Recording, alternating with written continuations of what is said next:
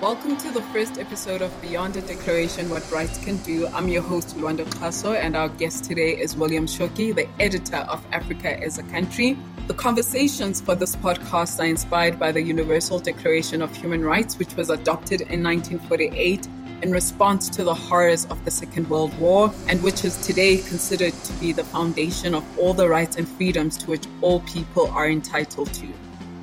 This podcast is brought to you by the Rosa Luxemburg Foundation and Bubblegum Club. However, the opinions and views expressed by the speakers do not necessarily reflect those of these organizations. Welcome to the Beyond a Declaration, What Rights Can Do podcast. Thank you. We're going to be talking about the freedom of expression and opinion, and I can't think of a better person, right, than you. We met more than 5 years ago now. And when we met, you were a law student, and we haven't seen each other in a while. So perhaps where we can start is you can catch me up on everything you've been doing. And that way our audience can also get to know you. So, yeah, we have met a long time ago. And in that intervening period, quite a lot has changed. You flagged that I started out as a law student. And while I was working as a law student, I was based as a researcher at a law firm that is devoted to assisting indigenous communities against multinational mining companies seeking to dispossess them of their land in order to pursue extractive mineral projects. And I think it was over the course of doing that work where I experienced both a deep realization of the importance of law as a tool of advancing the promises of the Constitution, advancing socioeconomic rights, advancing restorative justice, but also became a bit disillusioned with it and didn't really feel that the pace of transformation that could be won in the courts was the pace demanded to remedy a lot of the ills that the country faces. So I experienced a kind of shift in professional priorities and started writing about what I saw as some of the biggest challenges that the country was facing. Began publishing that writing in a bunch of different venues, and one of them is this popular online Pan-African blog on politics and culture on the continent called Africa as a Country. I started writing for them regularly. After a while, they asked me if I wanted to become a staff writer. After a while, I became the deputy editor, and now I'm the editor of that publication. And at the same time, I'm involved in a lot of different political initiatives. So that's where I'm at presently. And I think even in the work that I'm doing now, I think I'm always facing a semi-existential crises or angst about how best am I contributing to trying to make a difference in the country. But I feel happy that intervening in the public discourse is where I can most usefully invest my time and energy, and that's what I'm trying to do. Thank you so much for that. There's a lot that I knew because I keep up. I've seen your writing, but you filled me in on quite a lot, and I hope our audience now has a sense of who William Shoki is. And I must say that I'm so proud of you to be an editor of such a widely read, important online publication. And at your age, especially, and knowing how seriously you take the task. So I just want to get into our subject matter. So for people who don't know you, just to clarify, you are based in South Africa. And when you talk about the Constitution, you're advancing the South African Constitution. And we have those similarities. And I was a constitutional lawyer. I thought the best way to contribute was through law. And I also became a little bit disillusioned. And then I started writing and all kinds of things. And in that way, you and your journey resonates with me. And now when you talk about disillusionment, right, human rights can be a space of such inspiration, high aspirations, and also disillusionment. And when we talk about the Universal Declaration of Human Rights, it was adopted in 1948. But in our context, something else was happening in 1948. Just a couple of months, I think it was in August of 1948, the apartheid won the election, right? And I find that to be such a paradox because in one moment we're declaring all these universal human rights for all people, whereas in South Africa, that was definitely not the case. How do you see the relationship between the two?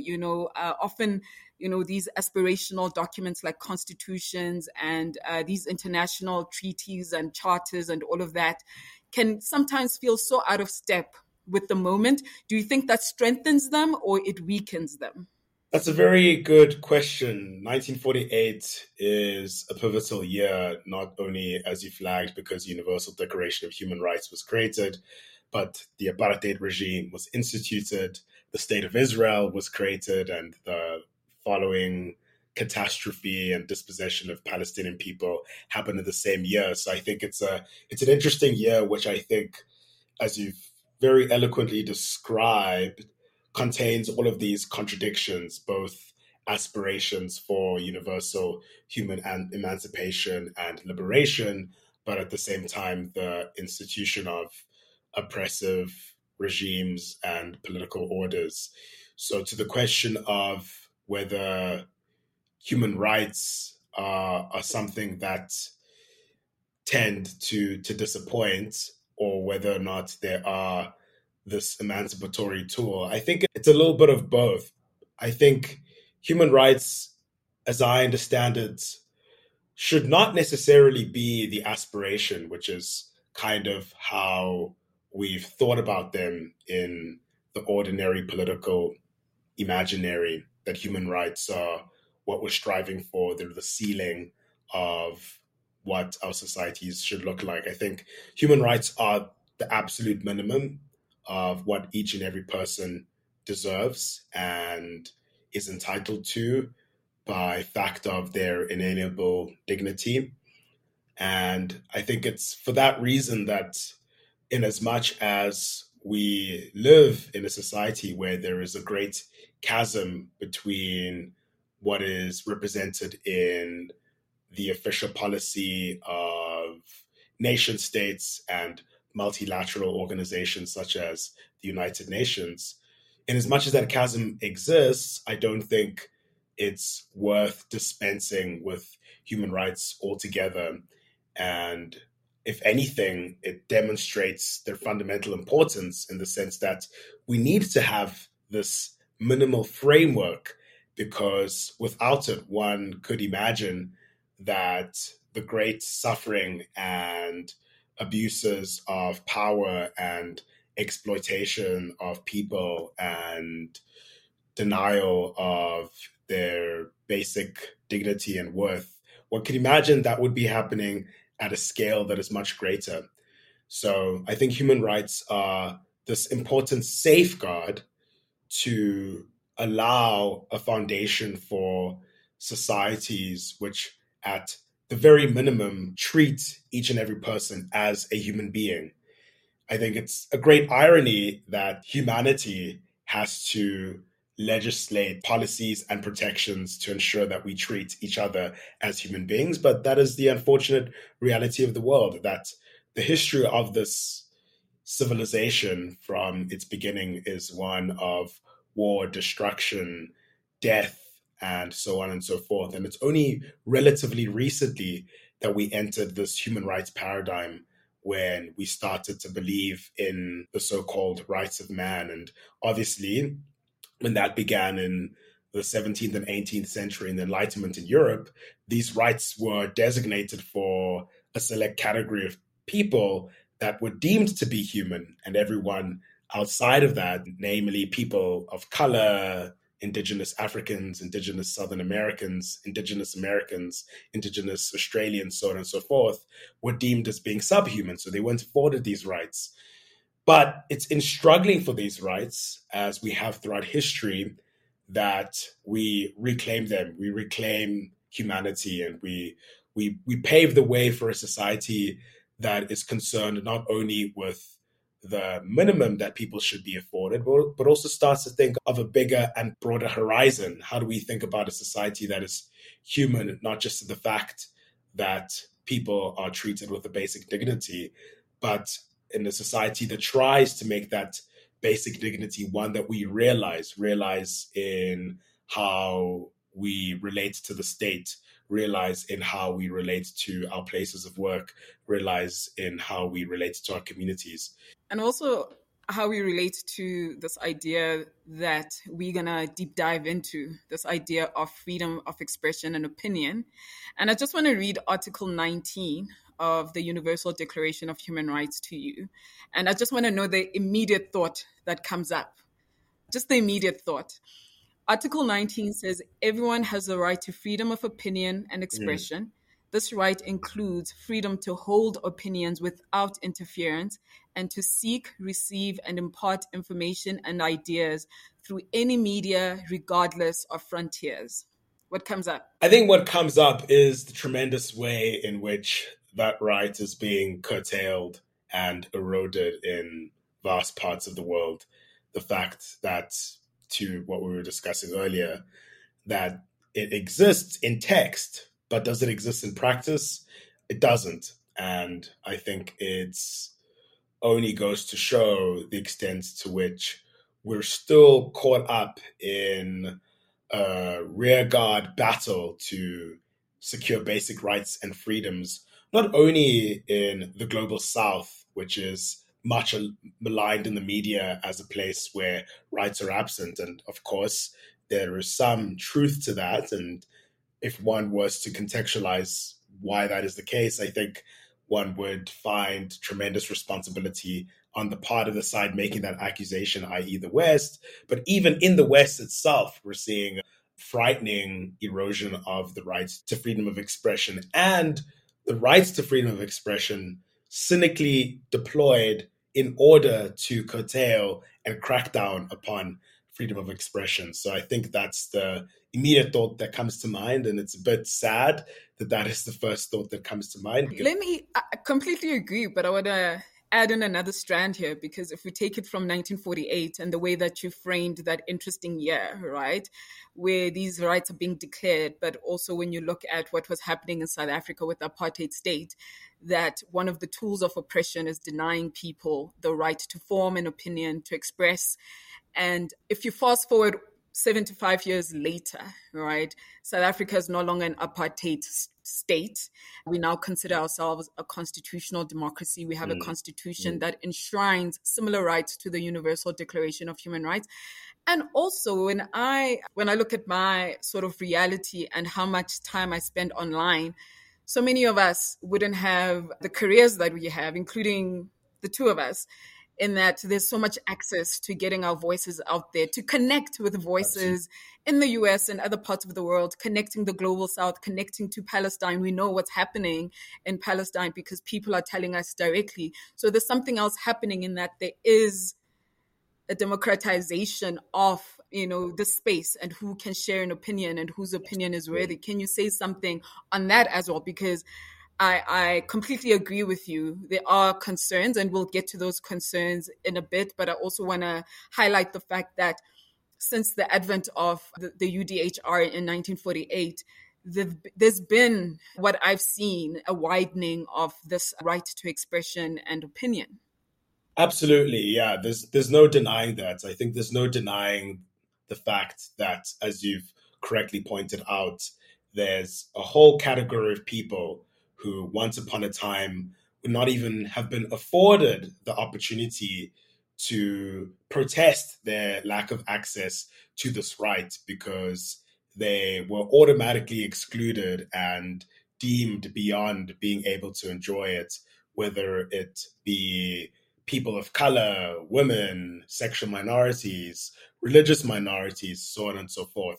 So the fact that we live in a day and age where speech, in theory, is possible for everyone, and everyone can participate in discussion, can express speech, and the fact that this liberty is facilitated by digital communications technology, which I think has had a tremendous effect in our ability to participate in discourse, I think is wonderful. I think that development in itself is almost as significant as the creation of a rights framework, because that it's so easy to connect on online platforms like Twitter or X, formerly known as Twitter, or Facebook or Instagram or TikTok or whatever it is. I think is tremendous, because once upon a time, your ability to participate in the public discourse would have been determined by your socio-economic circumstance and whether or not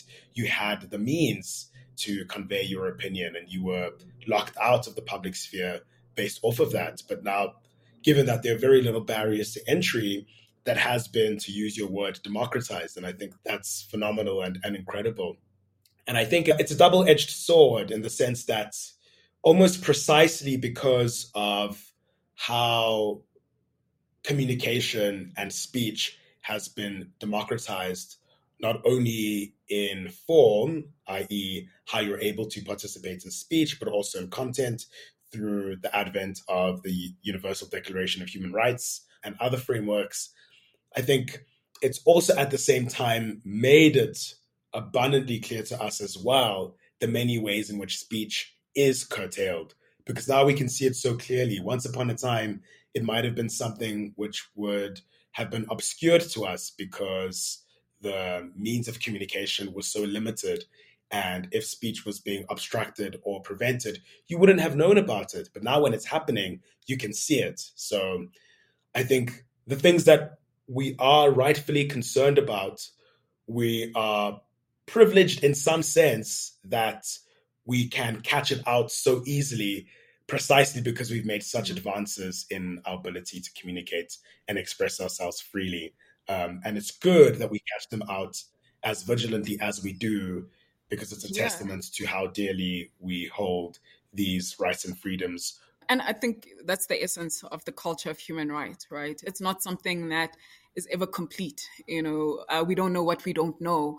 And as we advance, we encounter new issues. And as you said, I think the premise of human rights is remaining vigilant and having the ability to rethink what these rights should mean in a particular time, not what they meant in 1948. Exactly. So we know that the UDHR isn't a binding document, but it has influenced a lot of national legislation and policies. And in South Africa, it has affected our constitution, right? And I want to read what our Constitutional Court, the Constitutional Court of South Africa, has said about freedom of expression. It said in 2001, freedom of expression, especially when gauged in conjunction with its accompanying fundamental freedoms, is of the utmost importance in the kind of open and democratic society the Constitution has set as our aspirational norm. Having regard to our recent past of thought control, censorship, and enforced conformity to governmental theories, freedom of expression, the free and open exchange of ideas, is no less important than it is in the United States of America, for example. It could actually be contended with much force that the public interest in the open marketplace of ideas is all the more important to us in this country because our democracy is not yet firmly established and we must feel our way.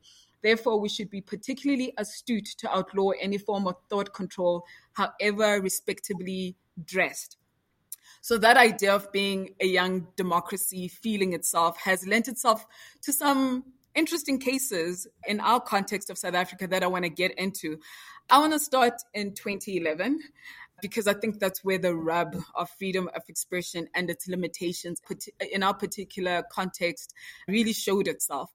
And at that time, there was an interesting case at the Goodman Gallery of a painting by, I forget the artist, Brett Murray. Yes, he depicts the then president of South Africa, President Zuma, and his genitals are showing in this portrait, in this painting. I remember seeing that portrait and not thinking much of it, right? Thinking it was interesting and thinking that I want to see more of this and I want to have a discussion on this. But I never once thought that it would be as offensive as it was later deemed to be by a large number of South African societies, right? Who thought that an elderly person should not be depicted in that way with their genitals hanging out and all of that.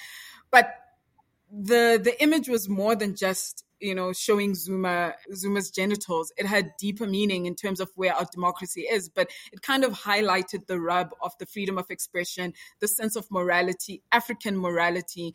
And I just want to get your sense of what you think was happening in our country in 2011, that people actually went to the Goodman Gallery and tried to destroy this painting. Actually did. They poured black paint over it.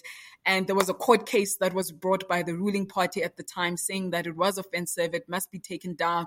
So I want to hear your thoughts on that. I think it was, as you say, a flashpoint in South Africa's early democratic history and really put to the fore these questions of freedom of expression, whether it's an absolute right, whether it has some limitations, and if it does, what are those limitations?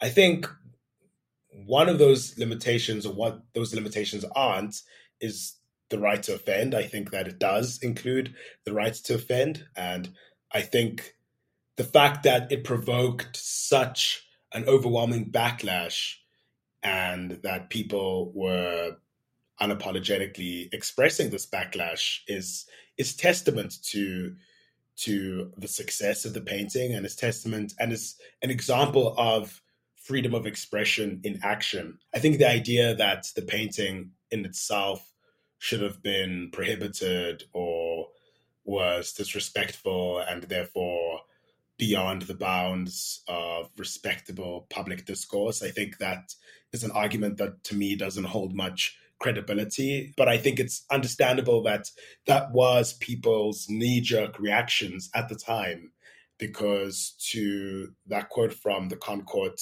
in 2001, we were still a young democracy feeling our way. We weren't used to seeing such unabashed, unapologetic expressions of political opinion via creative means as Brett Murray did in that painting. And I think the fact that Brett Murray was so widely censored, or when I say censored, I mean he was widely critiqued, I think that was good. And I'd encourage more of that. But to go so far as to think that the painting should have been removed or it should have been banned or anything like that, I think that was a worrying indication. Let me ask you this, William. Did you think the painting, or do you think there are elements of the freedom of expression that are un-African? And what does that mean to be un-African? Because sometimes a criticism against these universal human rights is that they are un-African. Help me understand that. Help our audience understand what that means and what you think is behind that sentiment. Right. I think what is behind that, I think it's weaponizing an idea of Africanness to serve a specific interest.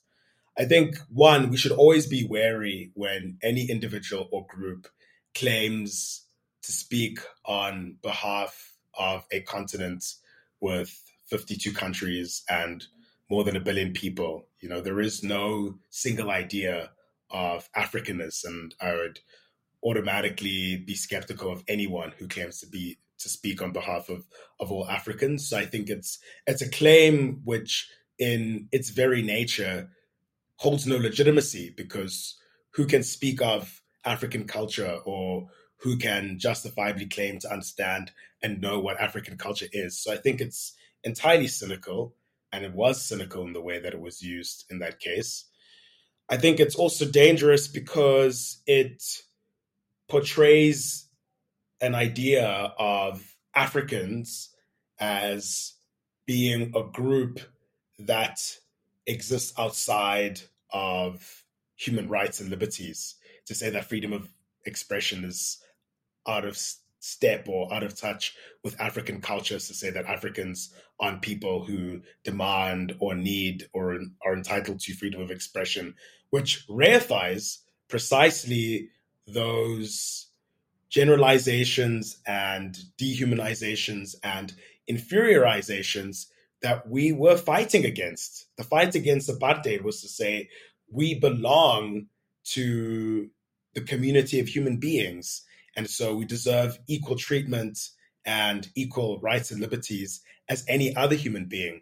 So I think to try and reject these rights and protections on the basis that they're un-African is dangerous, because it's the repetition of an idea that white supremacists were peddling 50 years ago and that some Yeah. still peddle today. So I think that was very dangerous. And I think it's cynical use. The issue I always take with such simplification of this is Western and it's an African is that that's not the only binary that's happening, at a time in a particular issue. There's also a generational sensibility that may be different in that what my father or mother considers inappropriate or offensive or should be limited freedom of expression may not be the case for me and my sensibility, because when I saw that painting, I thought there was nothing wrong with it. If anything, I didn't even think it was as provocative as people thought that it was, right? And then I think the other interesting thing is that part of being African Right. and an expression of our humanity as Africans is the permission for us to hold different views and to evolve and not to be stuck in a particular time of this is what it means to be African. And on that same breath, I want to talk about another facet of this is that if we talk about apartheid, one of the ways in which people contravened apartheid era laws was through protest and singing specifically struggle songs. And those struggle songs were normally in native African languages where people could communicate with each other without being arrested. And in the early 90s, there was a particular struggle song, right, that says, kill the farmer, kill the Boer. And the farmer and the Boer in South Africa is considered to be the oppressor. So the essence of that song is kill the oppressor. And it's a militant song for, legitimate reasons, because we were engaged in a racial war. We were engaged in a war against apartheid. And this song is from that tradition, in that very militant tradition. What is the place of that kind of expression that was born in a particular time, from a particular mindset, and from certain kinds of realities? Can we still say, kill the Boer, kill the farmer? There's been a court case around this, but I want to hear your view. And also, what is the place of people who want to express, their nationality, whether it's Afrikaner nationalism through flying the old apartheid flag? What do you think is the place of that flag? Because I know that people differ on what should be done with struggle songs by, the oppressed majority in the country, and what should happen to an apartheid era flag, and how the minority still would like to have a relationship with that flag. What are your thoughts on that? Right. So it's a good question, and it's a difficult question to answer. I think it helps to perhaps kind of answer it in two parts. I think the one part, and you said we're going to talk about the court case, but maybe to preempt some of that discussion, the one part is what speech should be prescribed and what speech should be allowed. I'm a believer that as far as possible, we should have very clear, very objectives and very objective and very sparing limitations of speech. And I think that our constitution and legislative framework is successful in doing that, in the sense that it prohibits speech that is hurtful, harmful, or incites harm, or promotes and propagates hatred. And how one makes a determination of whether or not speech falls into those categories, it's done on a case-by-case basis. And in the Kill the Boer case brought by this Afrikaner lobby group, AfriForum, was an interesting one, because I think that the way they approached the case to me was a little bit surprising, in the sense that they wanted the song to be prohibited purely based on its wording. And I think some people justifiably pointed out that there are some circumstances where people are singing the song with no real intent or literal meaning behind it. It's just an opportunity to reminisce about a different period of time, and it's sung innocuously.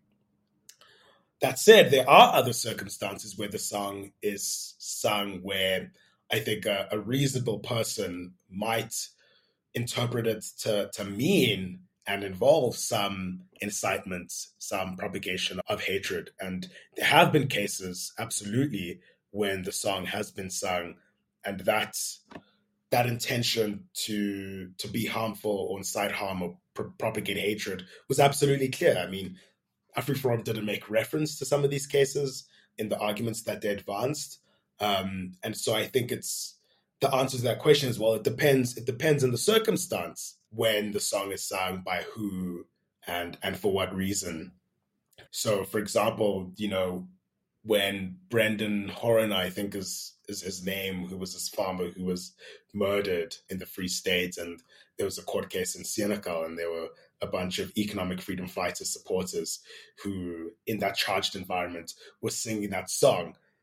I think absolutely in that circumstance, that song was sung with hatred, with intentions in sight, with the propagation of hatred, and I would not accept it being sung in that circumstance. But it's very different in another circumstance if a bunch of anti-apartheid veterans break into melody of struggle songs, and this is one of the songs that they sing. So that's the first part of the answer is, well, what does the law say? Having said that, to the second part of your question, do I think songs like that, and I think, sorry, just to say, on the law, I think the courts found similarly about the display of the old apartheid flag. In there, they were but stronger in the sense that they said, regardless of the circumstance, public display of the flag does propagate hatred in the sense that it harkens back to a time where Black South Africans were disenfranchised. So there's no way you could read any other meaning into that other than a longing for that time, because that's what the flag represents. And I agree with that. But to the second part about whether that song with the old apartheid flag has any place in our post-democratic society, I would say not. And I would say, I'm personally of the view that, even if the song is sang as active reminiscence, I just don't see how it's productive in any sense. I don't see how thinking back to that time, and specifically in how the oppressive regime was encapsulated in the figure of the boer or the farmer, and singing that in today's context, I don't think that's helpful. And I think that given the opportunity, I would use my speech to discourage speech of that variety. And I think that we should encourage in society strong criticism of the use of that speech. And I think that you are seeing that, and hopefully, one day there will be sort of social consequences associated with that, if not legal ones, depending on the context. But even if the context is innocuous, I just don't think it's helpful, because I think, in as much as I support free speech subject to the restrictions as expressed in our constitution and legislative framework, I think we can also speak of quality of speech, and some speech is speech that is not worth being heard, to put it metaphorically. And I think speech that harkens back to an era and harkens back to the animosities of a previous era. I completely agree with you. I think in our highly polarized world, I think that quality of speech needs to be, we need to concern ourselves with that and think deeply about it, especially when you think of what are the priorities right now, what are the insecurities, and if nation building, if trying to live up to some of these ideals in the Constitution. I'm a nonviolent person. I believe in nonviolence, and I believe in nonviolence even in the face of the kind of racial war we were talking about, in that the way that I would have participated in that era, hopefully, I don't know, because I'm projecting here, it would have been in a nonviolent way, and it wouldn't have been in my nature to sing that song, because there is an element that scares me about how that would change me to utter those words and how it would disconnect me from my humanity.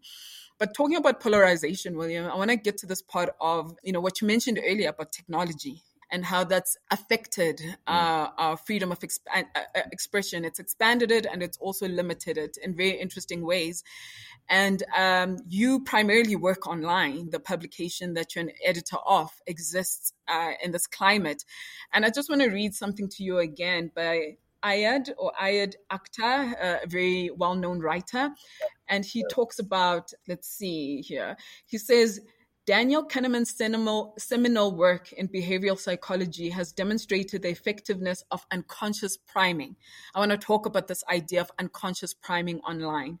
Whether or not you're aware that you've seen a word, that word affects your decision making. The technology is seeking your trigger, whatever draws you deeper and keeps you clicking. Nothing quite does it like outrage, moral outrage. Those we know those we know are right to hate. Those we love because we are united together against those we know are right to hate. Driven by engagement and the profit that it generates, each side drifts further and further from the other, the space between us growing only more charged, only richer with opportunity of monetization. The cultural clash, and I would say it's not just the clash in America, has more electrical engineering behind it than we realize.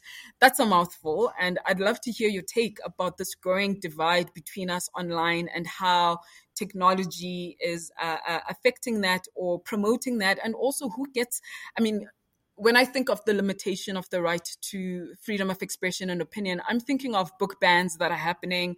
I'm thinking of censorship online. I'm talking about algorithms and shadow bans where some people's content is seen and other people's not. And who makes that decision? So I'd love to hear you on all of that. Yeah, it's a lot to consider and there's a lot to say. I think the place to start is picking up on this thread of how technology has expanded both the scope of political and free expression, but at the same time, it's also complicated it. I think one thing to dispense with is the fiction that digital communications platforms are neutral territory, that they are a marketplace of ideas that we all arrive on, where the rules of engagement are shaped by its users. That's not the case. These are ultimately massive technology companies who are owned and controlled by a small elite of shareholders and whose fundamental interest is maximizing the value of those platforms, ensuring as much usage as possible, ensuring as much opportunities for monetization as possible. And so, although on the one hand, one could say that the genesis of these platforms is that they were crafted in the sincere interest in wanting to facilitate greater communication between people, once they become marketized, once they become subjected to the logic of the market, they are trapped in that logic of the market. And so everything that we see in these platforms, as you were describing just now, that encourages polarization, encourages a retreat to echo chambers, encourages charged, hostile engagement. That is in the interests of these social media companies who want to make as much money out of possible off of the digital labor, effectively, of social media users, who we are the ones who are using the platforms, and we are the ones who are generating the value, but we are the ones who lack any kind of ownership or control or say in how they run. And I think nothing demonstrated that clearer than Elon Musk's takeover of Twitter, or X, I should say, formerly known as Twitter, in which we just saw how, by executive fiat, so many aspects of the platform were being chopped and changed to suit his specific interests and needs. And I think that's frightening. It's frightening to think that what we've done is we've replaced one big kind of actor, primarily in the form of the state, because once upon a time the state had a monopoly on communication, because most of what we saw on the TV and what we heard on the radio was owned and controlled by the state. Most of who was allowed to be on TV and who was allowed to be on the radio was determined by the state somehow. And we've kind of transferred that monopoly into these unaccountable digital communications companies. So that's scary. And I mean, I don't know what the solution to that is. I mean, obviously, I think we should all be kind of fighting for their democratization. I think we should explore options that are open source, collaboratively run, and collaboratively created. But it's very hard to do that because now everyone has sunk costs because they've invested in these pre-existing platforms, and they have the communication monopoly, and it's going to require a max exodus to try and encourage a shift to something else. And I think absolutely there are efforts on these platforms to censor, to shadow ban, to curtail speech, but the kind of inadvertent, inescapable sort of beauty about these platforms, as we were discussing earlier, is that will be seen. That's not something you can do and do quietly and just hope that a controversial opinion that you disagree with is gonna go away. Typically, when that happens, we now have the tools in social media and on these platforms to detect it, to flag it, to make people aware that it's happening. Let me ask you about how you live online. When you share an opinion, whether on Twitter or on Africa's country, how do you have any sort of rules for yourself as to what is an opinion that is worth sharing? And because I tend to ask myself, am I the right person to say this? Am I ready to say it publicly and engage? What happens after? And I want to know if you have the same kind of internal dialogue with yourself before you participate. And also, I think I want to know, what is your take on cancel culture? Do you believe in it? Is it necessary? And what should be sort of the parameters or the rules around cancel culture if you do? Yeah. So I'll answer the first question. I mean, I don't have a digital existence. I took a decision about 3 years ago to cancel all of my social media accounts: Twitter, Facebook, Instagram. I have a friend who started an account in my name, but it's not me. And I keep having to tell people, oh, that's actually not me. It's a persona, but it's not me. And I took that decision primarily informed by personal reasons. I just don't think it's good for wasn't good for my mental health. I don't really I started to become disaffected with whether or not it was a productive medium of engagement, even for all of its benefits. I still felt that I think what I hoped for was a complementary or dual mode of engagement where life online was not, or life in real with other people was not superseded by life online, and started to feel like that was becoming the case where most political engagement was happening online, and it was being sort of punctuated by bursts of talking to actual people, which is, I think, still the best way for human beings to relate to each other. So I'm not anywhere. I don't express my opinion anywhere except through my writing. And I think in terms of that, I'll only write something if I think I have something worthy of saying on the topic. And that's not often. Sometimes I genuinely have nothing to say, and I'm happy to admit I have nothing to say, or I don't know enough on a certain subject matter, and I need to do a little bit more research. I need to talk to more people, especially the people directly involved. And so I'll hang 10. But then if I do think I really do have something worth saying, I'll say it. And I mean, going back to this point about we need to also think about the quality of speech, I think we've kind of eroded our capacity as people to also, I mean, I don't want people to self-censor. I think I want to make that very clear. I don't want people to self-censor, but I think we could also be a lot more discerning about what we say and how we say it, as you were saying earlier as well. And I think that's an ability that we've kind of lost, given that social media being gamified encourages this sort of unfiltered expression. And I think that's a sensibility that's harder to have if you're talking to real people who are embodied and who you face. And I think because we don't do that so much, we've lost that ability.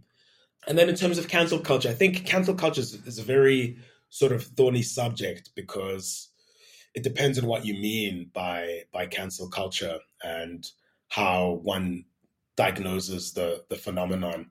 Because I think on the one hand, I do think it's real in the sense that I think over the last decade or so, we are seeing an escalation in the social and professional consequences of controversial speech or of sort of impropriety. And I think that it's created an environment where, in some cases, people are sort of self censoring or are afraid to express themselves. But then again, I guess this is where I ask, like, what do you mean by cancel culture? Because there's a really great essay published by the British philosopher Mia Srinivasan on the London Review of Books called Can I Speak Freely? And what she does in that essay, she basically explores this moral panic that has been whipped up primarily by British and American conservatives about cancel culture and how it's taking over American and European college campuses and how nobody can say anything. But in the process, what they're doing is they're creating the institutional architecture to effectively crack down on speech that they don't like. So they have no problem with cancel culture if it's for the other side. And they're creating all sorts of ideological and legal contortions to sort of justify preventing progressives on campus to speak on certain issues that are thorny for them, such as abortion rights or transgender rights or sexual harassment and so on and so forth. And interestingly, William, the right lately with Israel and Palestine and what's happening is clearly divided, even on cancel culture now, because a lot of students are receiving a lot of backlash and are being cancelled. You know, they're losing future employment prospects and all of that. And some people on the right are saying people, you know, students are, you know, they shouldn't be punished if, you know, they don't hold certain opinions or haven't researched or are saying certain things. That's part of youth, you know, and learning. So they shouldn't be cancelled. And others are saying they should be cancelled. So I find that very interesting to see in this moment a different response. One more point quickly. And I think it's great that you point out that hypocrisy. What I'll say is two things. One, I don't support a world where they're barring. So supposing you haven't met the requirements of hate speech or incitement and you're just expressing a controversial opinion, I don't support the world where you can suffer professional consequences for that, i.e., you lose your job or you lose future employment prospects, whatever the reason is that is. At the same time, I do think it's equally an exercise of free speech for people to say that they disagree with your opinion or they think that your opinion is unjustified or immoral or whatever. And I don't think that is cancel culture. And I think that there's sometimes a conflation of the two where some people are calling something that cancel culture when it isn't. It's just people disagreeing as they're entitled to. But at the same time, cancel culture does exist. And I think that's something that should be objected and that often the right and conservatives are willing to look the other way when the recipients of that cancel culture are people that they disagree with. So yeah, no, thank you for that. It's very clarifying on that. Um, Earlier this year, in Rwanda, we all know Rwanda is coming up on the 30th anniversary of this horrific genocide, right? Where close to 1 million people were killed. And as a South African in Rwanda, I just found myself in a context, such a difference to its historical conflicts. And I think Rwanda's genocide is not even comparable, I think. And I wouldn't try to compare what apartheid was in South Africa. There's still a tendon, I felt. There's still such you feel something in the air. I went to the memorial, the genocide memorial, and there's a line there that said, this country was basically destroyed. It died. And we had to rise up from the ashes, right? And in rising up ashes, it's a country that's had to make very serious decisions about what it wants to be now in response to that past, and in order for that past not to happen again. And similarly, we've made decisions now, you know, through our constitutional commitments in response to the past and ensuring, you know, the line of never again. But we've made different decisions. Rwanda and Germany, I think, are more closely related in how they've constituted themselves after the Holocaust, after the genocide. And we've taken a different kind of path in how we've constituted ourselves post-apartheid. And I just want to hear you on, some people may look at how Rwanda and Germany have approached things, especially around freedom of expression. There are things in those countries that you can't say. about the Holocaust and you can't say about the genocide. Whereas in South Africa, there aren't those clear rules about what you can and can't say about apartheid on those different models. And if you have, dare I say, a preference, a model that you prefer, and we're not saying that either are wrong. I think that when I was in Rwanda, certainly I had a sense of I couldn't even grasp what it would mean to have lived through that, to survive on the other side. And I don't think, it would be appropriate to judge, certain policy decisions that are made that come from such a horrific. Yeah. Yeah, I think you're absolutely right. I mean, one can absolutely understand the decisions that were taken, grasp the fact that they were in response to an incomparable moral horror, and that is tragic. But I think the danger, and a lot of people have made this point about post-conflict settlements elsewhere, is that there's a danger equally in weaving into the fiber of the post-conflict society an existential imperative aimed at wanting to, at every cost, prevent the horror that was created, and providing almost executive fiat to the powers that be to determine what constitutes a threat to the survival of that society. There's a danger in that, and there's a danger in that, in fact, creating the basis for, obviously not at the same scale, but creating the basis for the repetition of some of those moral horrors. Because what it does is it creates a closed society. It creates a sort of defensive posture, society that feels that is fragile, and in that fragile core interprets kind of any threats to it as being an existential attack. And you see that this in many places around the world, and you see that in Israel Palestine as well, to use one contemporary example. And I think while you can understand it, while you can historicize it, and while you can sympathize with it, I'd say that my preference, to be frank, is for what South Africa has done, which is to create an open society, and that is the best recipe for preventing those horrors from repeating themselves. Because the problem was the denial of human rights to a subset of the population. And if you create a society where it is non-negotiable that everyone has the same rights, everyone has the same dignity, and everyone has the same opportunities for expression, what you do is you create a political culture of tolerance. That's how you create a political culture of tolerance. That's how you create a different sense of belonging that is rooted in the premise of everyone being equal.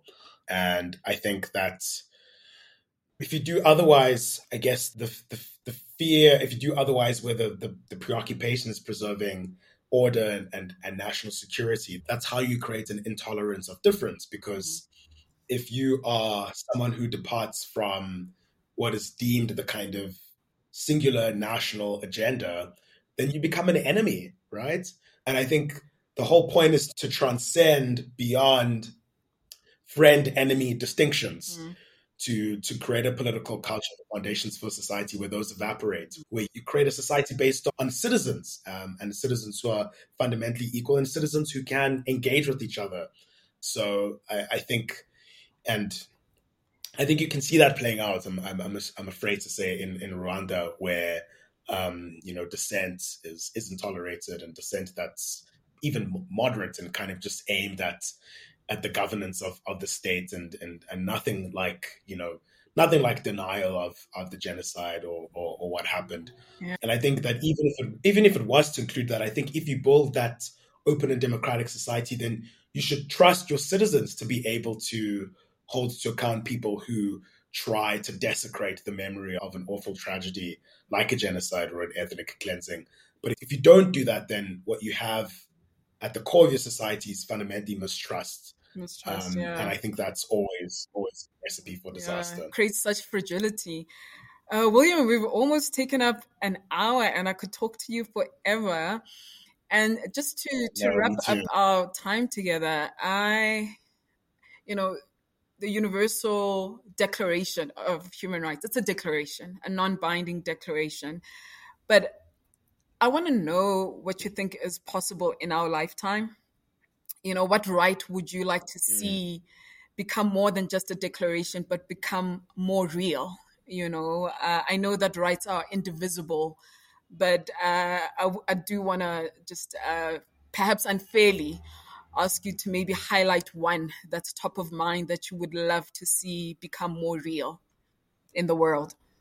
Mm. It could be in response to anything that's happening in the world right now. It could be an immediate thing that you want to take beyond just declaring and you want to see or you want to make real. I think what came to mind is the right to citizenship. Hannah Arendt, who was the German Jewish political philosopher, once described citizenship as the right to have rights.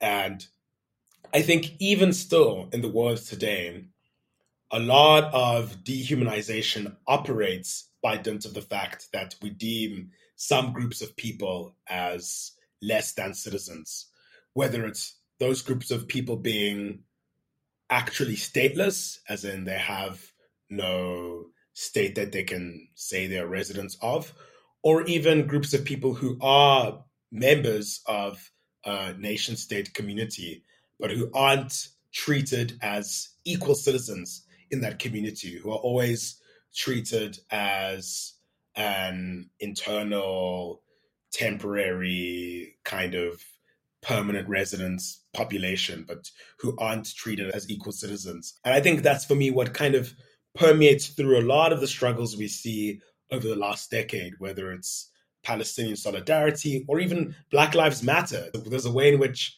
Black Americans in the United States aren't treated as equal citizens. They aren't treated as people who have the same range of rights as everyone else. And you could make that argument about Muslims in Europe. You can make that argument about so many places on the continent as well. And I think I'd want to see that. And I think I'd want to see citizenship as something that is treated beyond the nation state and is not circumscribed merely towards the nation state, because that is still our idea of how citizenship is best secured. You need to have a nation state within a defined territory that has sovereignty to govern over you. But I think if we can start to think of a much more internationalist concept of citizenship, that by being a human being in the world, wherever you are entitled to the right to have rights, that those rights aren't bequeathed to you as charity at the behest of aid agencies or whatever, but that you are entitled to be a fully fledged human being participating in a political community and shaping the future of that political community, whether you are indigenous to it or not, by simple fact of being there. I think that is something that I would really hope for. And I think that is, to me, the spirit of the Universal Declaration of Human Rights. It's about what do we aspire to as human beings universally. And I think if we can aspire towards an idea of universal citizenship, then I think it follows. I love that.